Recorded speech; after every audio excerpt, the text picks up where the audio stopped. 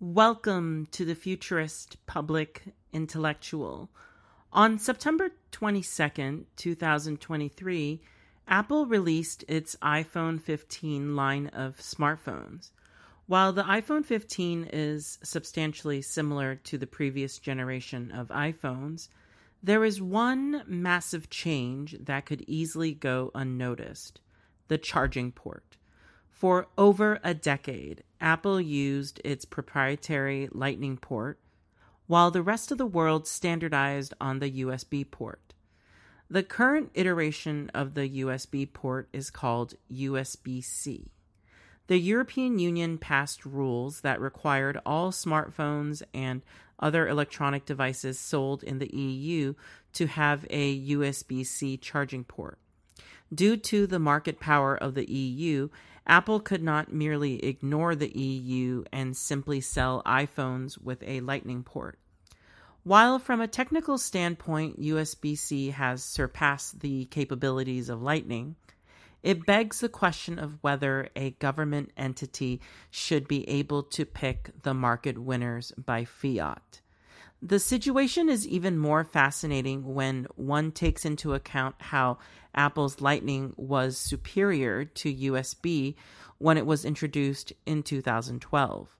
Regardless, at least for now, everyone can enjoy using one charging cable for all of their new electronic devices, even if the EU could be considered rather meddlesome in a matter that could have been resolved through market forces, like the triumph of Blu-ray over HD DVD. On the other hand, the 2018 implementation of the General Data Protection Regulation, aka GDPR, was a consumer victory that was necessary for reining in the unchecked power of the tech companies. The most important digital asset is personal data, and yet for decades, the U.S. had not regulated tech companies' collection, storage, and distribution of consumer data. The U.S. government was essentially letting tech companies dictate social policy on digital data when they obviously had the profit motive to not be implementing the best consumer protections. As a consumer, being unable to access the data that tech companies were collecting on you was appallingly unacceptable. In a world where data is gold, the GDPR forced the tech companies' hand, inspiring many similar laws like the California Consumer Privacy Act. In true American fashion, the matter is being handled at the state level and not by the federal government. The latest EU tech law is the Digital Services Act, or DSA. Starting from August 25, 2023, some of the biggest players in the online world, like Google and Facebook, have to be much more proactive about their content moderation and less invasive about their targeted advertising.